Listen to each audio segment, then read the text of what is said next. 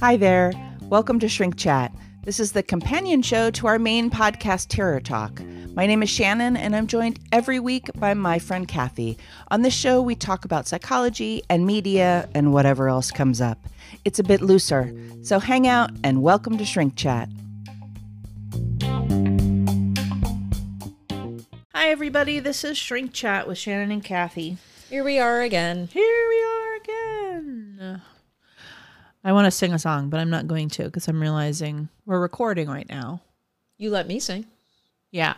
I mean, you don't really let me sing. Sometimes I just sing. Yeah. I was gonna say, like, I did not plan for you to sing, nor did I ask you to. Then I won't.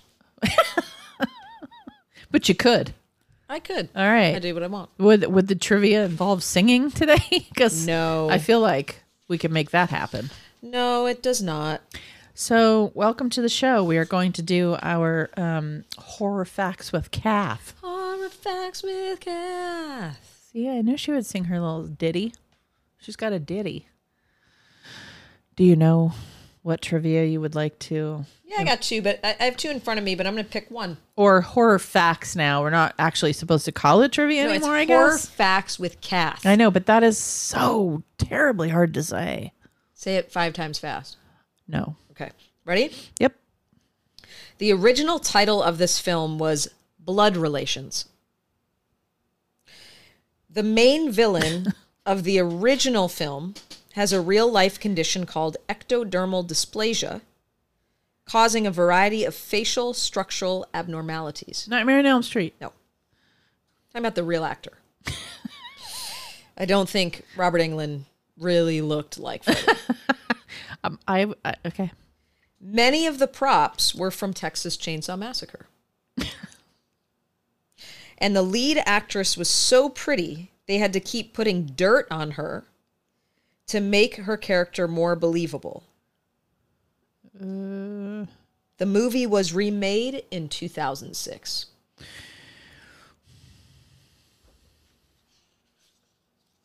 Yeah. I was going to say, this little ditty we do is going to be very quiet. It's like you go to commercial. Most of the time. Because I'm be like, I don't know. Okay. I don't know. So we must be talking about like the 80s? Maybe. You know it's before 2006. Yeah, and I also know it's after Texas Chainsaw Massacre. You do. So there's your window. And toilets were invented. Sorry, that's a callback from a couple of weeks ago if you're new. At least the toilet flush was invented. Yeah, I love how we had to get specific about that. We certainly did. All right. I don't know. So we'll find out later. Yeah. When she lets us know. We will, unless you just, start throwing out movies anywhere between those decades. I was going to do that. I was going to let you get real serious. And then I was going to go sleepaway camp in the middle of it. Okay. Not even a good guess. I know. It was literally just the first movie I thought. Not even close. All right. So I have a feeling that in fact, I know. I don't just have a feeling. I actually know that you have some topics you would like to. I do. I would just like to say, Kathy's back reading the actual newspaper. What? Yeah. I don't have anything from it today, but I just want... You hear that? It's back, ladies and gents. She actually... So when we first started doing Kathy Reads the Paper, which is the segment we're talking about, she used to leave them with me. And I would find little pieces of the paper so good. in the studio. Yeah. It's a good smell. And it's like folded like your grandpa, you know? Yeah. I just need a cup of coffee. Yep. And a cigarette, because 50 years ago, that's what it would have been. And some Tums. Yeah. All right. I actually would like to talk a little bit. I mean, it kind of blends into some of the stuff that I've been watching over the past month. So it's not that I've been watching this recently, but sort of incorporating it into my daily mental health. Interesting. So Netflix in June started the Black Lives Matter portion of their... Is it a channel? What do we call that? Live stream? It's not live stream. What do we call Netflix? App? A streaming service. Streaming service. And I love that they did that. I mean, I Hate that I it hate had to that be it done. was facilitated by Yes. tragedy, but I do appreciate that they did that, and I'll get into my reason why. Okay. But I watched a couple really good ones. I want to recommend one if you guys haven't seen it. It's called 13th. I watched it a couple of years ago, and I do think it was up for a documentary, an Oscar. But it's about the history of racial inequality, focusing mostly on nation's prison system and how they are disproportionately filled with African Americans. It is one of the best, most well-informed documentaries about discrimination I think that's been ever made. And Wow. I can say that that's my opinion. I clearly haven't seen all of them, but in the ones I have seen, when we're looking at give me real facts in an amount of time that is palatable, I think it's so well done and really important to watch. So I recommend that one. However, the two that I have watched... It's Ava DuVernay, right? I think so, yeah. The two that I have watched over a couple weeks was, there was one called Teach Us All. And this is really about Brown versus Board of Education and how even today we are still working on changing the continuous segregation that goes on in school systems. So it's documentary style, very informative, gives a really good picture in, how will we know when there's no more segregation, and they go into things will be equally funded and we will have real diversity and people won't be polarized. It's really good. So I recommend that one. And then the other one that I just absolutely loved, and I think part of it was such a mental health piece for me because I miss having humans running this country, is I watched Becoming Michelle Obama. Oh, yes. I've seen that one. This is not even about political policies or, whatever you want to think of the Obama administration politically is really irrelevant to how I felt about the way she told her story, and the way that she delivered it so all types of people could really understand and grasp and appreciate. And she's just so well-spoken. She's very easy to like. She's very easy to like. And I know that some people seem to think that because they believe she's, I don't know, sociopath or something. But I have not talked to those people. Thank God. I have. I've gotten into conversations with. I do not want to talk. I don't want to talk to those adult people white either. women who really, really dislike her and find her to be like one of the most unfortunate souls. That is so strange to me. It is that is most, coming as like the biggest shock to me in this moment because I love her. Bizarre. Okay. I can't imagine looking at her and going, you know what, she really pisses me off. Yeah, I can't even see it, but okay, whatever. But I think it's because what I'm going to shift into is Michelle Obama brings up the very threat to white supremacy, which is the idea that a young black woman from the Chicago suburbs or whatever could get to where she did. It's the fear. It's the fear they have. It's the fear they have and wanting so badly to discredit or say she got there based on this, and that. And, and if you follow Michelle, she really talks about how she even says this in the film. I'd never wanted to be Barack's appendage. And I realized that I had to quit law and dedicate my life to other things so I didn't just become, his wife, the first lady, whatever. I imagine Obama wouldn't have wanted that either. He would not have. And she talks about their relationship. I don't know if you remember this, but there's a part where she says, I'm asking him, we're sitting there, it was like a really romantic moment. And I'm asking him what's on his mind.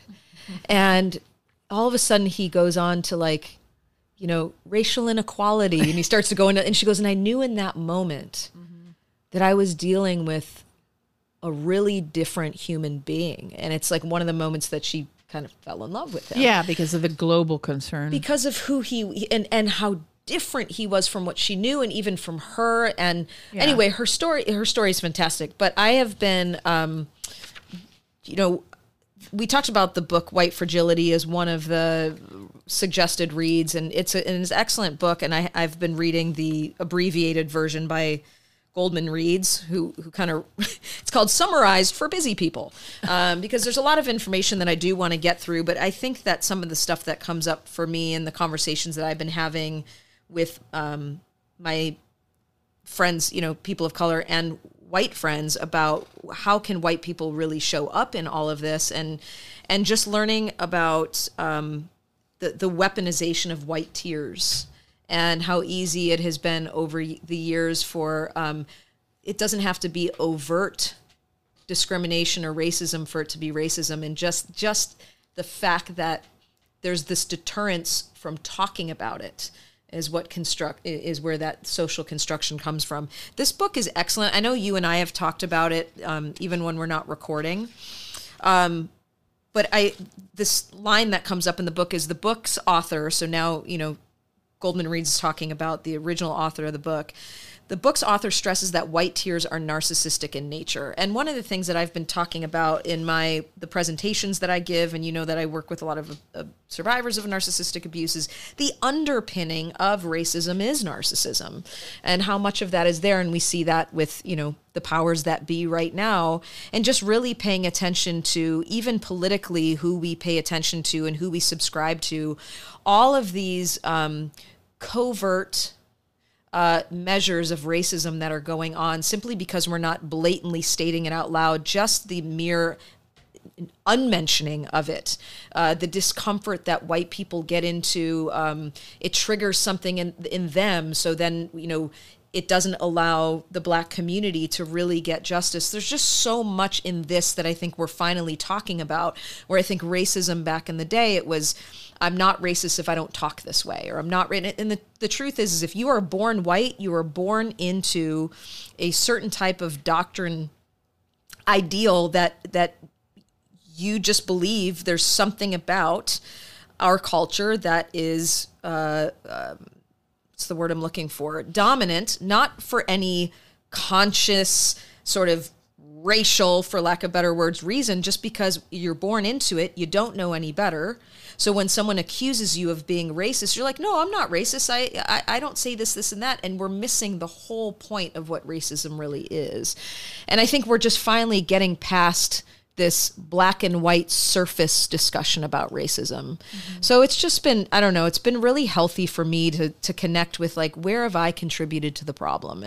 And how does that hold me back from my own personal growth and the way that I can use my privilege and stop pretending like white people have to be the best at everything and knowing everything and the most woke. And it's just like, just stop it and read and listen. And for the first time, let people who didn't have a voice have a voice. And so, I don't know, it's just been like, this has been a big growth piece for me personally, but it's a great book if people haven't read it. Yeah. I want to I'll just add that you're describing exactly what she asserts about fragility. In other words, we, in many ways, have a fragility at having the conversation. So we meaning a white person born in this country, I can't really speak for anything else because that's my experience, in that we haven't endured the systemic racism throughout our lives. And so if we are challenged at being called a racist, or even just having conversations about cultural competence, we are fragile with that. We become defensive. We become rigid. We deny.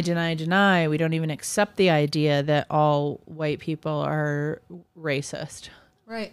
We don't accept that. And then we also don't tolerate having the conversation. Like, a million times you've thought, I just don't want to talk about that because I'm going to step in shit. I'm not going to say the right thing. And it's like, yeah, you are going to step in shit, and you're not going to say the right thing. Right. And you are going to be bullied for it, and people are going to judge you for it. Yep. And you have to, and you're fragile because of it. Yep. You can't even have the conversation.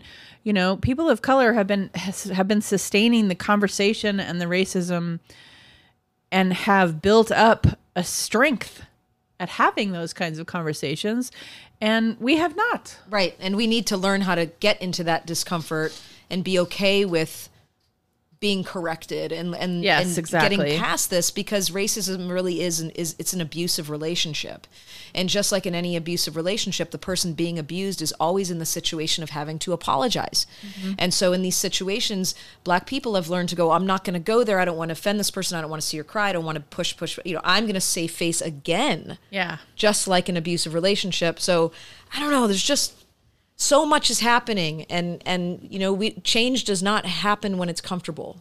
No, I mean, there's been a gift happening recently is that I have had several conversations recently with Caucasian clients of mine, Caucasian adult clients of mine, who are looking for assistance in how to have those kinds of conversations and where to look and what resources they can look into and where can they have those kinds of conversations. We've been having this this very conversation about.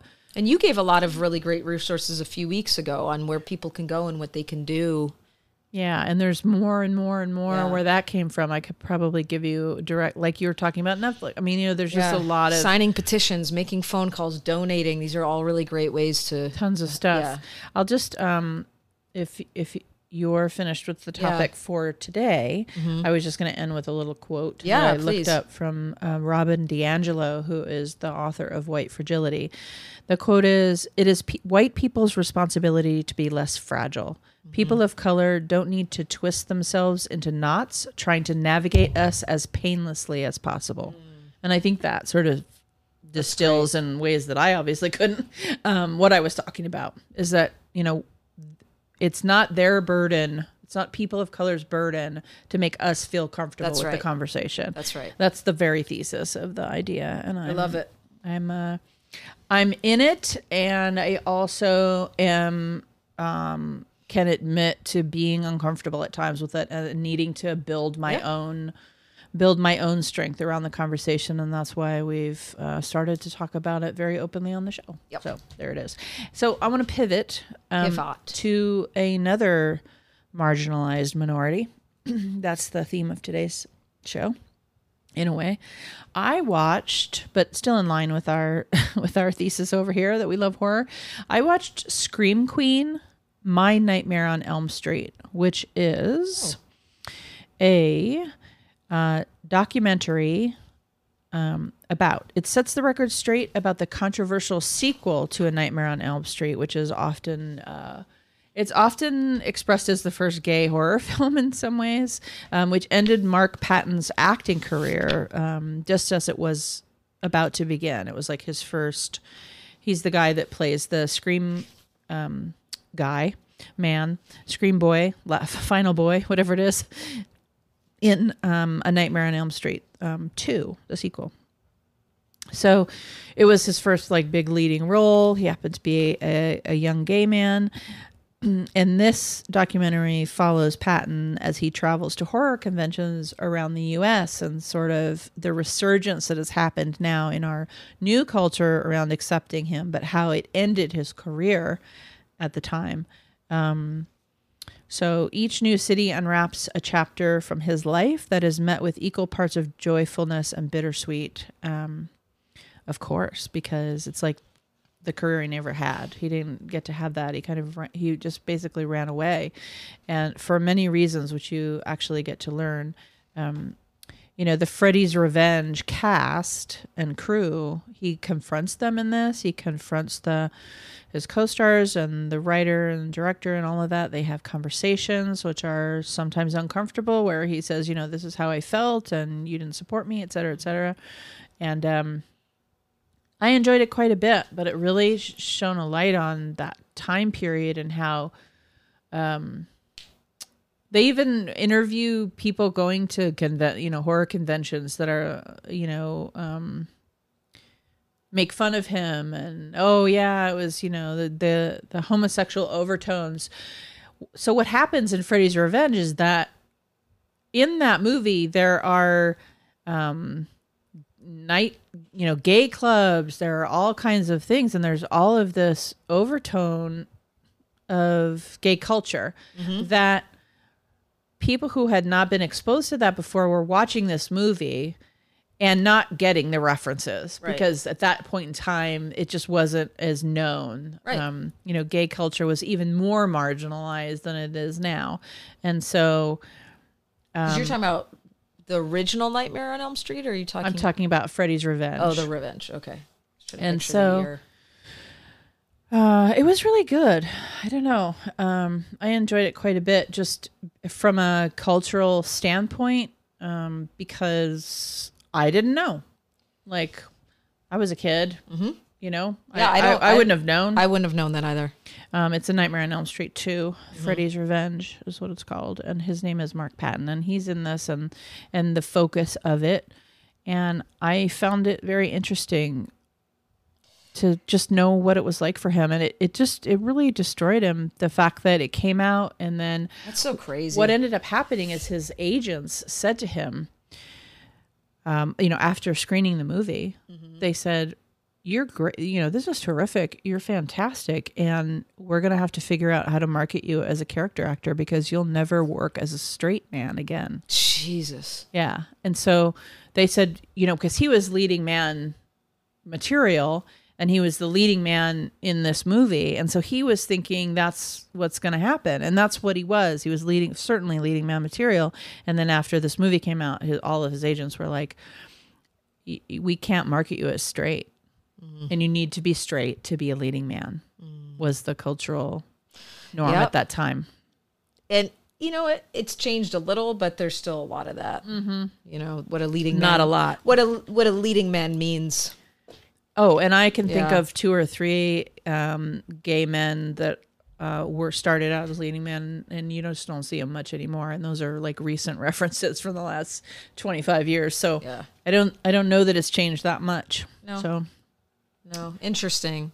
Yeah, it's good. I recommend it. It's like I try to say, my favorite documentaries are sort of a documentary that tells a personal story, a personal human story that you can connect to, just like a good movie, with the overlying context of like the culture and what was going on at the time. I think that macro and micro lens coupled together in a creative way is the way to go, and this one certainly does that. So I would recommend it. Very cool. Did you watch any? I'm in the middle of this. It's really strange. So I don't usually find a lot of horror films on Hulu. Sure. But this one looked interesting to me, and I'm still getting through it. And I was so tired the other night that I have to go back because I fell asleep. Not because it was bad. It's not boding well for your recommendation. Yeah, I know. It really, and that's what I'm saying. It's not because it was bad. I was just so exhausted. But and the music is. I end up waking up at this one point, and the music is so creepy. And these children are singing, and I'm like, oh God! Like I wake up in the middle of the night, and it's like someone's having a full on, ritual in my room. Help. People are like, how do you fall asleep to horror? I'm like, I don't know. I guess I just compartmentalize it differently, and I did start watching it when I was a kid. It's probably a lullaby at this point, but the storyline is, well, first of all, the name of the film is The House is October Built. And it's it's found footage, your favorite. Yeah, but it's done like, if it's low budget and whatever, I'll give it a chance. If it's a major if it's like a, what do you call it? I hear you. Overproduced. I'm like, you guys have money to do anything, and you're choosing that. So if it's a low budget, I'll give it a chance. So beneath the fake blood and sheep masks of countless haunted house attractions across the country, there are whispers of truly terrifying alternatives. Looking to find an authentic, blood-curdling good fright for Halloween, 5 friends set off on a road trip in an RV to track down these underground haunts. Just when their search seems to reach a dead end, strange and disturbing things start happening, and it becomes clear that the haunt has come to them. And so I clearly woke up when the haunt had come to them, and they were all freaking out, and then I freaked out, and then I shut off the TV and went back to bed. But it's clever, it's just, I'm excited clearly for the fall already. Yes. And when it's anything with October and haunted houses and even the mention of Halloween, I'll give it a shot. And there's a 2 as well. There's a sequel that already came out in 2017. So there you go. You got a lot more. Yeah. Yeah, this is from 2011. If you like it, you got some more to look forward to. I think I may be watching the second one, actually. Are they called? Oh, okay. I don't know. Yeah, I'm watching the second one right now. Cool. Yeah. So yeah, the second one is basically what ends up happening is based on what happened in the first one. They're like, hey, let's go back and the girl who plays this role where she's supposed to be stuck in a coffin or whatever, like, I'm not going with you guys this time. They're like, come on, we really want you to come. And as friends do. They kind of drag her back into it, and there's it's entertaining. So far so good. Yeah, it's fun. I mean, yeah, you're trying to get into Halloween. I mean, we do normally go. We had such big plans. I know. We had big plans for this summer. But we Disney's opening on July 17th. So we're going to cross our fingers that COVID-19 does not put us back into another safety at home measure in the fall, because I want everyone to live and be safe. But I also, alternatively, if we can do that, plus have some kind of a Halloween, that would be great. That would be great. I'm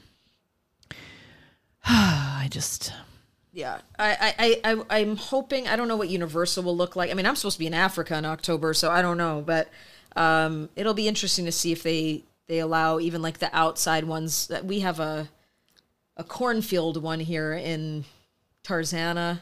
Okay. And it's outside, and it's one of those where you get in like the wagon or the whatever. wagon. I wonder if they'll at least do those because they're outside. I don't know. Well, I mean, they're going to do Disneyland with all kinds of restrictions in place, and you have to make reservations, and there's all this pre-planning. There's all this stuff. They're trying to figure it out. So we'll see. I mean, the big plans we had was we were going to go to like all these horror conventions this summer. Oh, that's true too. We had a lot of that planned. We were finally gonna like August was gonna be our. Yeah, we were gonna try to go to ScareCon and all these different things that they do in LA. And so, okay, fine, we're not gonna do that. Hopefully next year we can do that. But we will cobble together some kind of horrific something, even if it's just watching horror movies. I was going to say, even if we make, Shannon and I are really good at just making our own haunted house and watching stuff. So I mean, we used to have our own Halloween parties for 5 people. So, where we would spend literally more hours prepping for the party than people who came. So we still have we can still, decorate. We can decorate the couch and watch movies and be ridiculous. We certainly could. That's our show for today. Please tune in next week for the next Terror Talk show. We very much appreciate your patronage. This is Shrink Chat. My name is Shannon. And I'm Kathy. Sleep safe, everyone.